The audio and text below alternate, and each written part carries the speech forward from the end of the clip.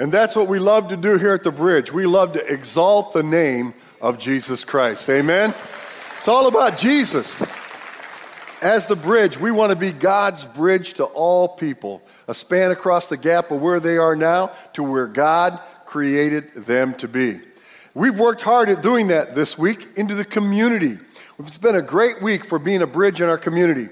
On Tuesday, the Bridge hosted the Miramar Pembroke Pines Chamber of Commerce breakfast. And we got to talk about the spiritual dimension of business success, telling business leaders and entrepreneurs how being a spiritual person can actually increase the success of their business.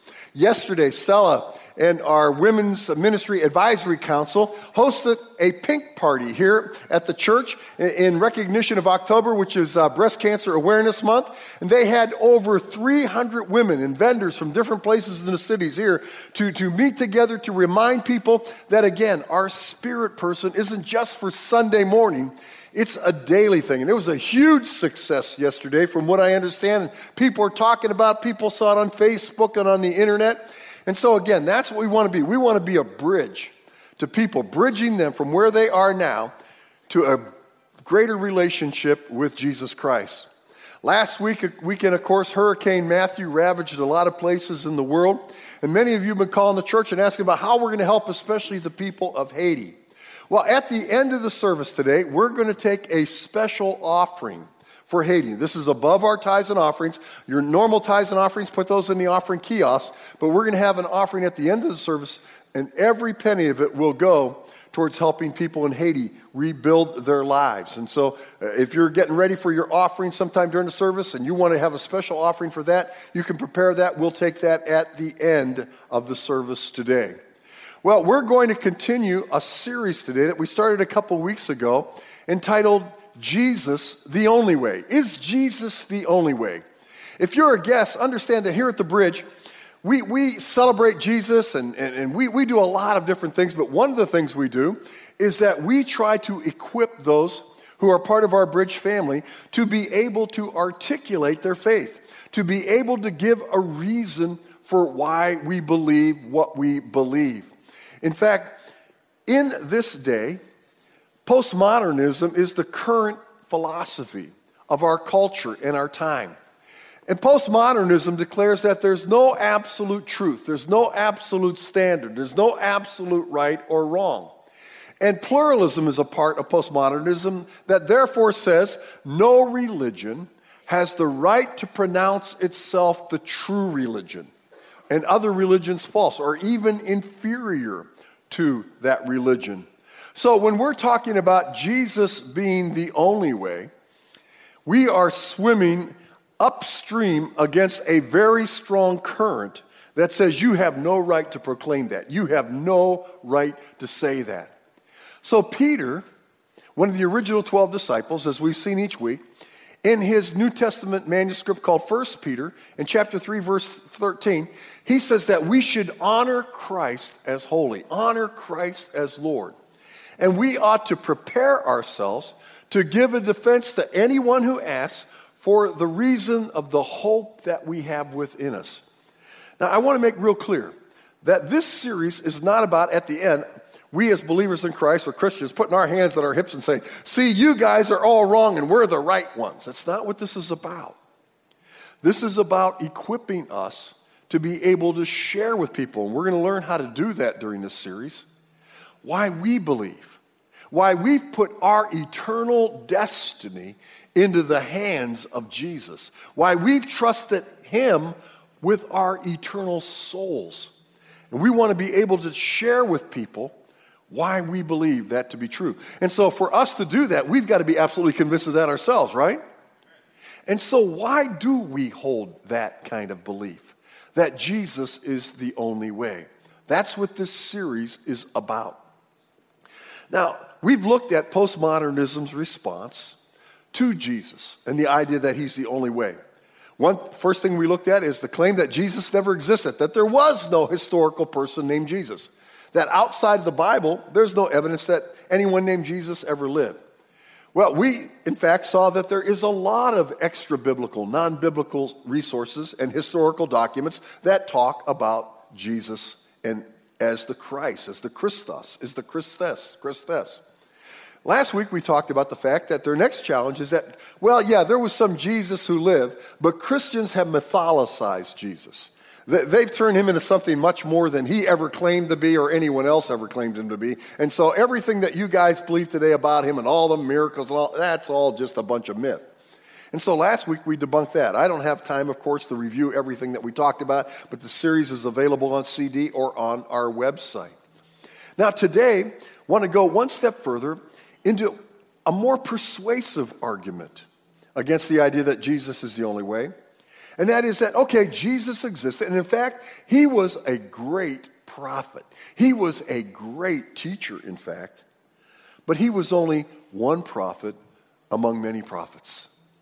Today, it's not uncommon at all to hear expressions like this: you're into Jesus, I'm into Buddha. What really matters is that we believe in some form of God. That's what really matters, is that we choose one and we go with it. What's increasingly alarming is that within Christian communities, within Christian churches, increasingly we're hearing comments like this: I love Jesus as much as you do. I'm into Jesus. I'm all about Jesus.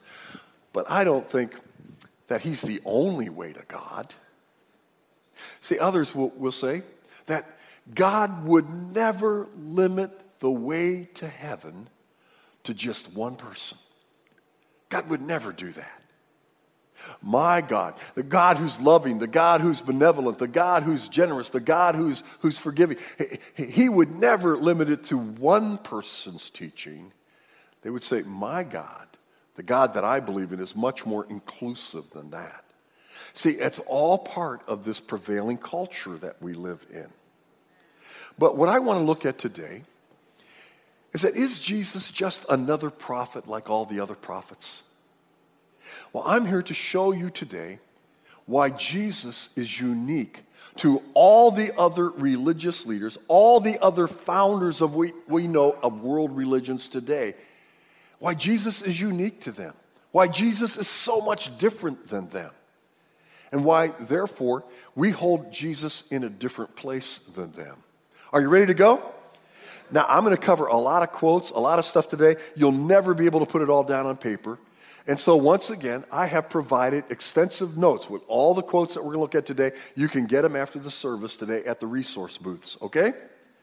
So, what breaks Jesus out? Well, first of all, Jesus is unique in his personal claims. In fact, Jesus claimed to be Yahweh. Who's Yahweh? Well, Yahweh, here written in the Hebrew form, is a name that God gave to himself. When Moses was talking to God at the burning bush, and God was going to send Moses back to Egypt to take the children of Israel out of Egyptian slavery, Moses was trying to talk his way out of it. He was doing everything he could to get out of that job. And in one place, he says to God, well, if I go, why are they going to believe me? If I go, who should I say sent me on this mission? And God says in Exodus chapter 3, verse 14, God replies this. He said to Moses, I am who I am. And he said, say this to the people of Israel, I am has sent you. Yahweh, I am who I am. Now understand, this name Yahweh became such a holy name within Judaism and to the Jewish people that an Orthodox Jew would not even pronounce the name. When they would refer to Yahweh, they would just look up to the heavens. And they would go, you know what said about that? The scribes, those who transcribed the Torah and rewrote it into documents so it could be passed on to other synagogues and that. When they would come to the name Yahweh, they would stop writing. They would go wash their hands ceremoniously. They would take a new stylus, a brand new stylus that had never been used, to write that most holy name, Yahweh, the name of God himself.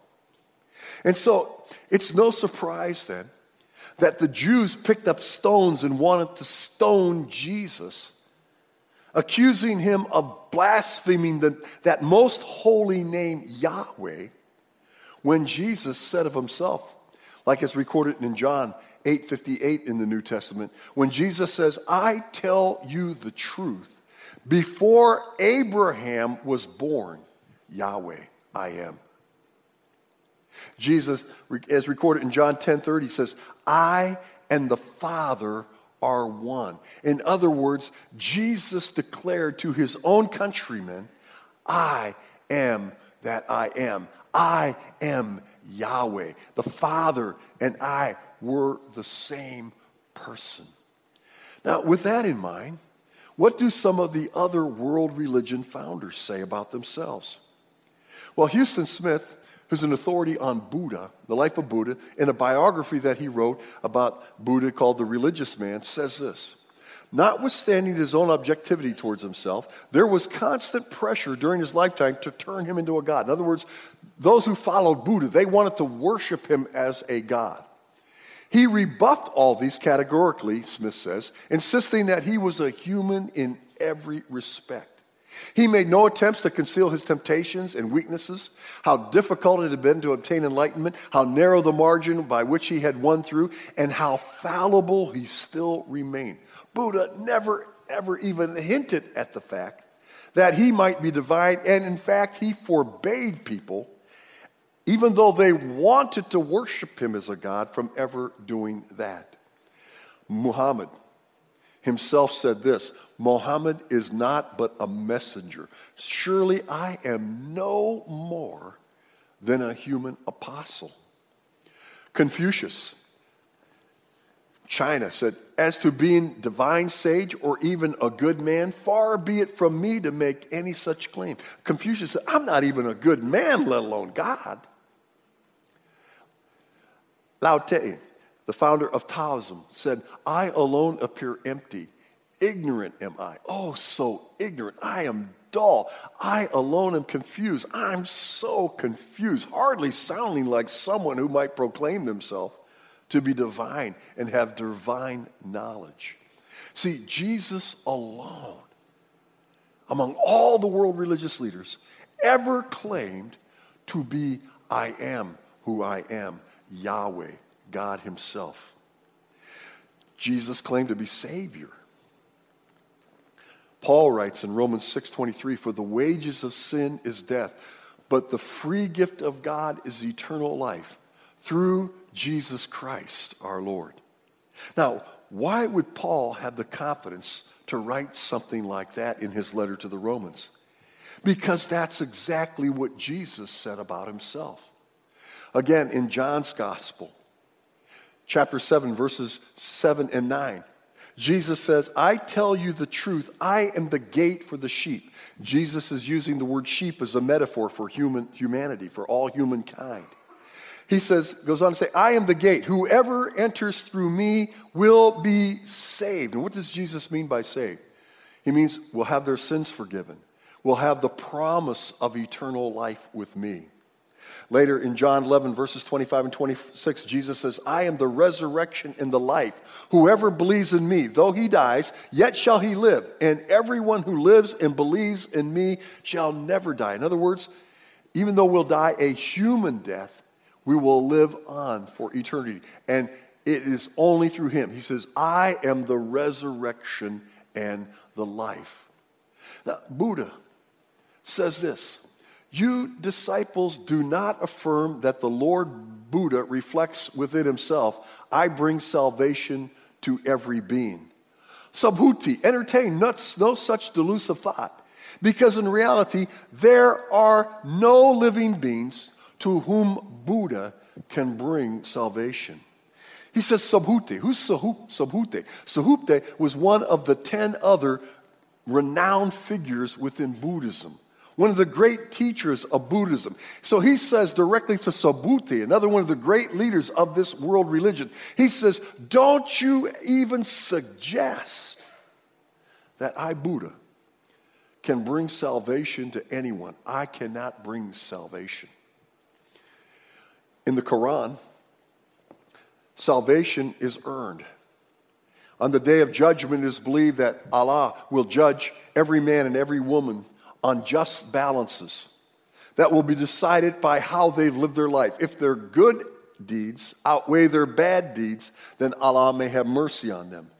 In other words, the Quran teaches and Islam teaches that you are the author of your eternal destiny, the way you are living your life right now. And you will determine whether Allah will allow you in eternal paradise or whether Allah will condemn you to eternal hell. Athar Hussein, a contemporary of Muhammad, claims that Muhammad said this, and he's claiming that he's quoting Muhammad. Muhammad said, "O people of Quraysh, be prepared for the hereafter. I cannot save you from the punishment of God. O Bani Abd Maha, I cannot protect you either. O Safiya, aunt of the Prophet, I cannot be of help to you. O Fatima, daughter of Muhammad, even you I cannot save." So he says, people of Quraysh, and the people of Quraysh were these highly respected and wealthy merchants that operated out of the city of Mecca, who were claimed to be descendants of Ishmael, Abraham's son with Hagar. And he says to this very elite people within Islam, he says, "I cannot save you from the punishment of God." He says, "Oh, Bani Abd Manaf." That's his great-grandfather, his great-great-grandfather. He says, I can't help you. To his aunt Safiya, he says, I can't be a mediator between you and Allah. To his youngest daughter, who he loved with all his heart and who cared for him to his dying day, he said, "Even Fatima, even you, I cannot save." Taoism, Lao Tse. Taoism believes that salvation isn't necessary because there's no eternal damnation. So why is there any need for salvation? According to his teaching, instead, their goal in life is to live simply in harmony with the Tao. What's the Tao? The Tao is the order of the universe, nature. And if we just live in harmony with nature around us and with the order of the universe around us, and not excessively pursue material wealth, stature, or prestige, it will lead to a joyful life. And Taoism is all about how we live now and the peace that we can obtain now and the joy that we can experience now. There is no provision for an afterlife. Sikhism, Guru Nanak, says, "I have become perplexed in my search. In the darkness, I find no way. Devoted to pride, I weep in sorrow. How shall deliverance be obtained?" The founder of Sikhism says, I have no idea how to win eternal life. See, only Jesus claimed to be Savior, unlike any other world leader. Jesus is unique in his personal actions. And wow, we could spend the rest of the day here, but we don't have time to, so just let me give you two. He was unique in his actions because he forgave sin with the authority that comes from God. One place that's recorded is in the book of Matthew, chapter 9, beginning in verse 1. It says he crossed over into his own country, and people brought before him a man on a bed who was a paralytic. And Jesus looked down and had compassion on the man, and he says this, he says, "Take heart, my son, your sins are forgiven." Now, there were a couple scribes, part of the religious elite in Israel. And they overheard him. And the scribes, again, are the ones who transcribed the Torah.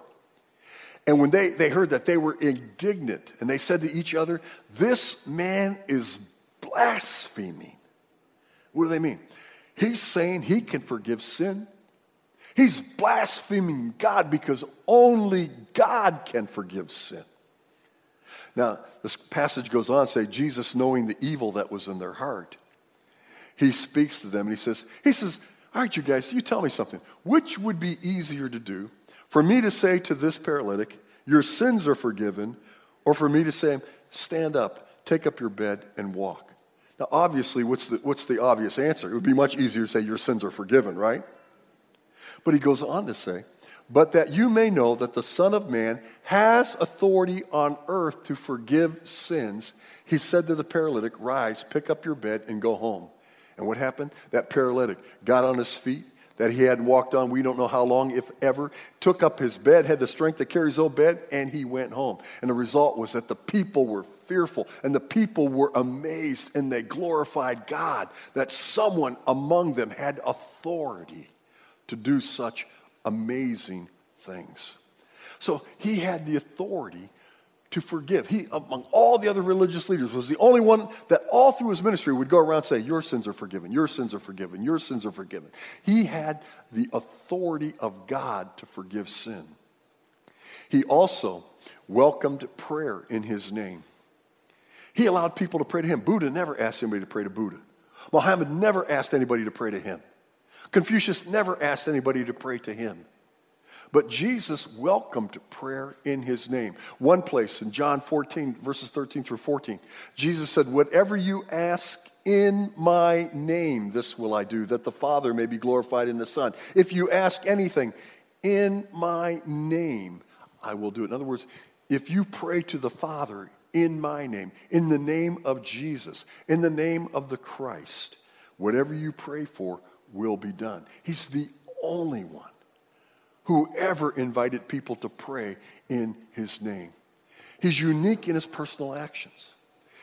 Even more so, he is unique in his supernatural power. John the Baptist has been imprisoned by Herod, and he's got a death sentence on his head. You know that Herod ultimately beheads John the Baptist. And John the Baptist's ministry, from before he was born, his purpose for living was to make way, to pronounce the coming into the world of the Messiah that Israel had been waiting for thousands of years. John's in prison now, and so John gets a hold of a couple of his disciples, as recorded in Luke chapter 7, beginning in verse 18. And John says, all right, I want you guys to go to Jesus, and I want you to ask him a question. The question that I want you to ask him is, are you really the one who is to come, or should we be looking for another person to come? Should we be looking for somebody else? John, see, he knows that his ministry is over. He knows that he's about to die. And so he wants to know whether Jesus is really the Messiah, or whether they should be looking for somebody else to come on the scene. So the disciples go away and they ask Jesus the question. Now notice what Jesus responds. Notice what he says as proof that he is the one. Jesus responds in Luke chapter 7, verse 23, go and tell John what you have seen and heard. The blind receive their sight, the lame walk, lepers are cleansed, and the deaf hear. The dead are raised up, the poor have good news preached to them. In other words, he says, here's how you know that I really am the one that you pronounced is the Messiah. That blind people are seeing now. Deaf people are hearing now. People who couldn't walk are walking now. Dead people have come back to life. In other words, Jesus claims his supernatural power to perform miracles to John as the evidence that he truly is the Messiah, that he truly is the Son of God. Now, Jesus performed many miracles, as we are aware. But many secular historians claim that he didn't do any miracles, that there's no evidence of that other than what the Bible says. But again, if you look to non-biblical historical documents, you see referrals to miracles by Jesus. For example, Ethelbert Stauffer in his book, Jesus and His Story, records around AD 95, Rabbi Eliezer ben Hyrcanus of Lydda speaks of Jesus' magical arts in his writing. This guy says, well, Jesus did these magical arts. In the Sanhedrin, the document of the Jewish elite, around that same period, they find a ritual denunciation of Jesus. And here's the denunciation. Jesus practiced magic and led the people of Israel astray. That comes from within Judaism. They say, this guy, he did all this magic stuff, and people followed him because of the magic he had done, referring to the miracles. The Emperor Julian the Apostate. How'd you like to go down in history with that name? Julian the Apostate. One of the Roman emperors, 300 years after Jesus' life now. He's writing about Jesus. He says, Jesus has now been celebrated about 300 years. Look what he says. Having done nothing in his lifetime worthy of fame. We've been talking about this guy for 300 years, and he hasn't done anything in his lifetime that's worthy of fame. He says, well, unless, he says, anyone thinks a very great work to heal lame and blind people and exorcise demoniacs in the village of Bethsaida in Bethany. He says, and unless you consider doing miracles something worth noting. See, even Julian the Apostate gives reference to the fact that Jesus did miracles. Now, people will say, yeah, but so did the other founders of world religions. They did miracles too. Did they? Well, for example, there's a legend that Buddha performed this miracle, that by washing his hands over a ripe seed of a ripe mango, he caused a tree to all of a sudden grow up and 50 hands high. Another one says that once he flew in the sky with fire and water streaming from various parts of his bodies. I don't know whether this was some kind of a primitive jetpack or a bad experience with Mexican food. I'm not quite sure. But again, when you compare these kind of claims to what Jesus did, there's no comparison. But in fact, look what Buddha said. Buddha said this: I forbid you, O bhikkhus. Bhikkhus are Buddhist monks. So he's speaking to the religious class within Buddhism. He's speaking to the Buddhist monks. He says, I forbid you monks to employ any spells or supplications, for they are useless, since the law of karma governs all things. Look what he says. He who attempts to perform miracles has not understood the doctrine of the Tathaga. Now, what's the Tathaga? Tathaga is a title that Buddha acclaimed to himself as the Tathaga at times. And so he's saying, you don't understand what I've been teaching. You don't understand the doctrine of Buddhism. You don't get it at all if you're looking for miracles and you are talking about miracles and you're wanting miracles to be performed. He says they have no part in Buddhism. Muhammad, the Quran doesn't claim that Muhammad performed any miracles. It doesn't talk about any. But again, there are some legends that ascribe some miracles to him. Some of those include butter, a part of which Muhammad had eaten, increased continually, and otherwise the butter never ran out that he had used. Another one is that a tree moved from its place of accord and shaded Muhammad. Whenever he slept, if he rolled over, the tree went here. If he went over here, the tree went over here. Another one is a wolf spoke and converted a Jew. But again, these are almost nonsensical. And in this case, these are nothing Muhammad did. These are allegedly things that were miraculous that happened around Muhammad. But in fact, the Quran says this, and when they say, Muhammad writing, and when they say, why are not signs and miracles sent down to him, to Muhammad from his Lord? In other words, when people come and say, well, how come Muhammad doesn't do miracles? How come Muhammad doesn't have any signs? When people are questioning his authority, why doesn't Allah allow Muhammad to do these kind of things? And here's what Muhammad says. Here's how you should reply. He said, the signs are only with Allah, and I am only a plain warner. I'm just a guy walking the earth. I'm just a guy on a journey, just like you are. I am the miracles and all that, that's for Allah and not for me, because I'm just a guy. That's basically what he says. Now, don't note this, that although that's what Muhammad said, on the other hand, the Quran does recognize Jesus' abilities to perform miracles. Did you know that? That Jesus is in the Quran? And in fact, that Islamic people are encouraged to read the teachings of Jesus? In the Quran, Table 5, 110, bears reference to Jesus' miracle. It speaks of Jesus healing the blind and the lepers and raising the dead. It does give credibility to Jesus' miracles. So Jesus is unique in his supernatural power. Jesus is unique in his death. Very unique from all the other world religious leaders. Luke 23:33 says, and when they came to the place that is called the skull, there they crucified him and the criminals, one on his right and one on his left. This is just kind of the end, the fact that the part that we know that ultimately Jesus goes to the cross. But it's so much more than that. It's Jesus being betrayed in the garden with a kiss by one of his own 12 disciples. It's Jesus being taken before Caiaphas, the chief priest of Israel, where he experienced the official rejection of him as Messiah by the nation of Israel, his own people. It's Jesus being interrogated by being beat throughout the night and having false witnesses come in and give false testimony about him. It's Jesus the next day being drugged before Pontius Pilate and being scourged and ultimately being crucified. See, these aren't things that just kind of happened to Jesus. These aren't circumstances that presented themselves in the life of Jesus because of what he had done. Listen, those were all evidences of his ministry itself. It was Jesus' ministry to come and die. That's what his birth, that's what his life, his teaching, and especially his death was all about.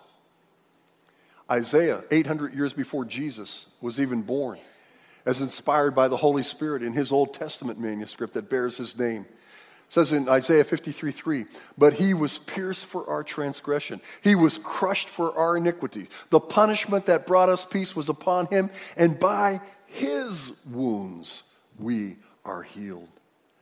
See, Isaiah said, God told me that the reason Messiah is going to come is not just to teach us how to be better people and to teach us some new religious system. He is coming to be crushed. He is coming to be tortured. He is coming to be wounded so that we can be healed. That was the purpose of his life. How did Buddha die? Well, it's recorded in the 80th year of his life. He became mortally ill after eating a meal of pork. Stay away from the pork. Get the chicken. Confucius, little is known about his last days. We do know that he became a very frustrated man at the end of his life because his own people would not accept his views, his political views and ideas, and he died in 479 BC. Muhammad, in 632 AD, Muhammad became ill with violent headaches, took fever, and he ultimately died from unknown causes. Although there's a Jewish rendition of the story that said he was actually poisoned by a Jewish woman he had captured and enslaved. And she was one of his cooks and had poisoned his food.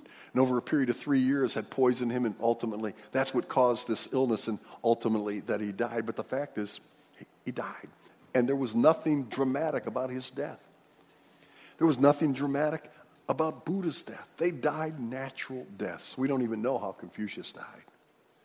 But more important, the fact that Jesus was unique in his death. Jesus was unique in his resurrection. We know the story, Matthew 28, verse 1 through 6. After the Sabbath, toward the dawn of the first day, Mary Magdalene, the other Mary, they went to the tomb. They went to try to finish the official burial processes that needed to happen under Jewish law. And when they got there had been a great earthquake, and an angel of the Lord had rolled the stone away. And it was sitting on top of the stone, and the Roman guards that were there to guard to make sure that nothing happened to the body, they became so frightened of the angel that they were like dead men. They were frozen in their place. I love this picture. Don't you love this picture? The angel comes down and goes, rolls the stone away, sits on the stone, kind of probably crossing the feet and swinging the legs. The Roman soldiers are like scared to death. And these women come on this scene. And the angel says to them, he says, I know you seek Jesus who was crucified, but he's not here, not because anybody took his body, but because he is what? Risen, as he said was going to happen. He said, go on in and look and see where his body used to be, but don't look for him because he's not there, he's alive. See, the other religious leaders remain in their graves. Buddha's body was cremated and the relics were placed in monuments, some of which are believed to survive until the present. For example, the Temple of the Tooth in Sri Lanka is the place where the right tooth of Buddha is kept at the present. In other words, what was suggested is that when Buddha died, he was dismembered and parts of his body were sent to all these different shrines, Buddhist shrines. And his right tooth you can go to Sri Lanka and find. But the fact is, his body's scattered all over the place. There's no possibility of resurrection there. Confucius was buried in his family tomb in Shandong. And he's buried now what has come to know the cemetery of Confucius, the cemetery of where Confucius' body and his remains are still there. Muhammad is buried in the Mosque of the Prophet in Medina in Saudi Arabia. And you really can't even see his tomb because it's covered by a gold mesh and a black curtain. But in accordance with Islamic tradition, it's not ornate, it's not decorated. It's simply 2 cubits. It's about 8 feet by 8 feet by 8 feet. Every year, people on their way to a pilgrimage in Mecca, they'll stop there in Medina to pay homage to where the remains of Muhammad are to this day. No resurrection. See, only Jesus conquered death, hell, and the grave. And mind you, there is no other claim in any other world religion that there was ever a resurrection by their founder, by their prophet. Only Jesus. And that's really important, by the way. Because if that's not true, then we're wasting our time here today. We should be out playing golf or having a picnic or doing whatever today. See, Paul admitted that in his letter to the Corinthians. 1 Corinthians 15:13 said, but if there's no resurrection of the dead, then not even Christ has been raised. And if Christ has not been raised, then our preaching is in vain and your faith is in vain. In other words, if Jesus didn't come back from the grave, if he's in some grave because his disciples stole his body and buried him someplace else, then we're wasting our time. But Paul goes on to say, in chapter 15, verse 20, he says, but in fact, Christ has been raised from the dead, the first fruit of those who have fallen asleep. For as one man came death, by a man has come also the resurrection of the dead. For in Adam all die, so also in Christ shall all be made alive. See, every other founder of a world religion said, do this, try this, strive for this. Only Jesus declared, it's done, it's finished. I paid the price, you don't have to worry anymore. It's been accomplished. That's why Jesus said in John 14:6, I am the way, I'm the truth, I'm the life. No one comes to the Father except through me. Jesus, a prophet among other prophets? Hardly. Jesus, the prophet among other prophets. There's nothing like him. No one else claimed to be like him. No one else did works like him. He was unique in his claims. He was unique in his actions. He was unique in his power. He was unique in his death. He's unique in his resurrection. Nobody else. So when people say, well, Jesus is just like the other world, no, he's not. There's no comparison. Which gives us hope. Which gives us confidence that Jesus is the only way. Have you ever personalized that in your life? Romans 10:8 says, if we confess with our mouth Jesus is Lord and believe in our heart God raised him from the dead, we'll be saved. We'll have forgiveness of our sin. We'll have eternal life. And it's a gift of God. Ephesians 2:8-9 says, for by grace you've been saved through faith. It's not of yourself. It's a gift of God, not by works so that anyone will boast. So how do you get this forgiveness? By giving a lot of money to the bridge? No, can't get it that way. By maybe being really active at the bridge? Sorry. By taking Pastor Pete out for a lot of nice dinners? No. It's only one way. And that is to agree with what Jesus said in John 14:6 when he said, I'm the way, I'm the truth, I'm the life. No one comes to the Father except for me. If you will humble yourself before Jesus Christ, in your heart and with your mouth, say, Jesus, you are the way. You're the only way. And without you, I am helpless. Jesus, without you, I am hopeless. You are the only way God has given to humankind by which we can know we have eternal life. And if you'll believe in your heart that God raised him from the dead, you'll be saved. You can do that right where you're sitting. You can confess that with your mouth. You can believe that with your heart. The Bible says in 1 John 5:13, these things are right to you who believe on the name of the Son of God, that you may know that you have eternal life. Listen, if you've not done that, see me after the service. See any of the pastors. We're all wearing this blue shirt today. See one of the deacons in the black shirts of bridge churches. Go to someone who's a bridge guide and in the teal shirts. Whoever, don't leave the campus in that condition. We'll get with you one-on-one, show you how you can leave here knowing that Jesus is your Savior too. If this is all new to you and confusing, at least stop at our resource center, or stop at the guest services booth and get one of these little blue books that says You Can Be Sure. This little blue book will remind you everything that God has revealed in Scripture about how we can know our sins can be forgiven and how we can have eternal life. Our praise team is about to come back and we're going to praise the Lord again. But our ushers are also going to take their place right now. And we're going to collect that offering for Haiti. And every penny of this special offering. Do not put your tithes and offerings in this offering. Put your tithes and offerings in the offering kiosks like you normally do. Only put in this offering what you want to give to Haiti. Now, if you're going to make one check out for it all, then go ahead and make that in your offering. Designate other on your offering envelope and put Haiti, and then we'll do the calculating in the finance office and make sure that portion gets to them. If you're going to make a check out, make it out to the bridge. But every penny in this offering is going to go to relief to help our brothers and sisters in Haiti. So prepare your offerings. Again, if you don't have a chance to do that, get an offering envelope from the seat in front of you or at the offering kiosk, write Haiti on it, and we'll figure it all out. But as we come, our praise team's going to come and lead us in worship, and then we're going to, at some point, they're going to have you stand and join. Come back next week. Jesus the only way. We're going to take on the question, well, don't all roads lead to heaven? Can't you get there through any religion? I don't know, can you? Come back and we'll find out.